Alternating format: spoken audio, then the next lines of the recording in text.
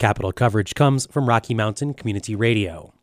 Merchandising giant Amazon wants to open a second headquarters outside of Seattle, and that has many states scrambling to put together what they hope is a winning bid.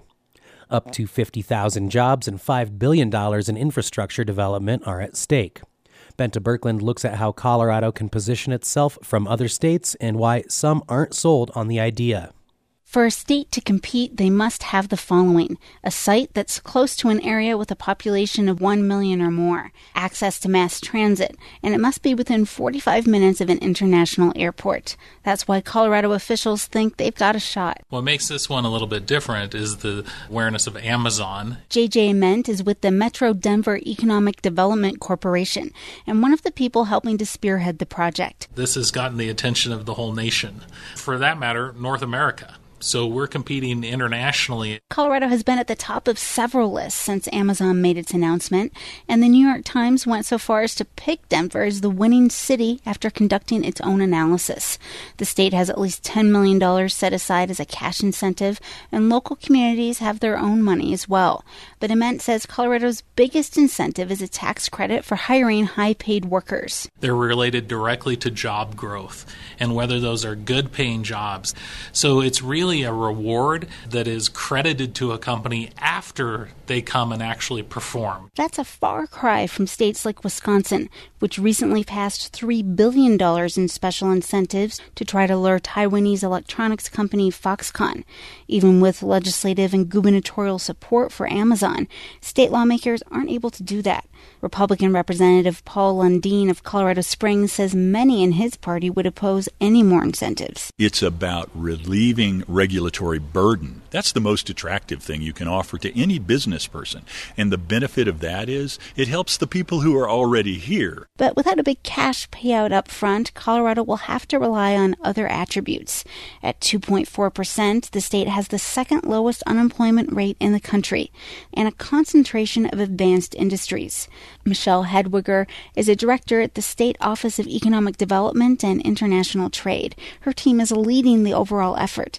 She says fewer incentives can sometimes be a good thing. We wouldn't want them to make a short-term decision based on incentives, but be a long-term partner to be involved in the community, invest back in the state. To stand out, she says Colorado needs to highlight the new international flights out of Denver International Airport and room for future airport expansion. The application will also look at lifestyle similarities to Amazon's other headquarters in Seattle. But some think Colorado is already too crowded. Walking through downtown Denver, the whole city can sometimes feel like a giant construction site, with new buildings and sky-rises going up even higher. 28-year-old Andrea Shin grew up in Boulder and now lives in Lakewood. It seems like more people are coming every day, which is wonderful for the economy, I suppose, but I think we've been a little sideswiped and people are coming a little faster than we can anticipate. Shin is a chef at a Denver area restaurant. She says she understands the drive to get Amazon, but also worries about the company's growth, including its recent purchase of Whole Foods, and what that means for other industries and workers. The idea of headquarters, yes, there will be jobs, but there's also a high level of automation going into those things. So it's like we're creating jobs, but then we're also kind of taking away jobs. 33-year-old accountant Scott Dennis has mixed feelings. On the one hand, he says he worries about mom-and-pop shops. Colorado has done a really good job of creating and maintaining small businesses, and I think this is one step of kind of diminishing that. He also sees positives. He moved to Colorado from Indiana. I mean, the people that will be living and working here for them make a lot of money, so they will reinvest that money back into the community. So I think it's a good company, so that definitely helps. There are a few other factors that could work against Colorado. The state has one of the lowest per-pupil spending rates in the country. Housing in Denver is also getting increasingly expensive.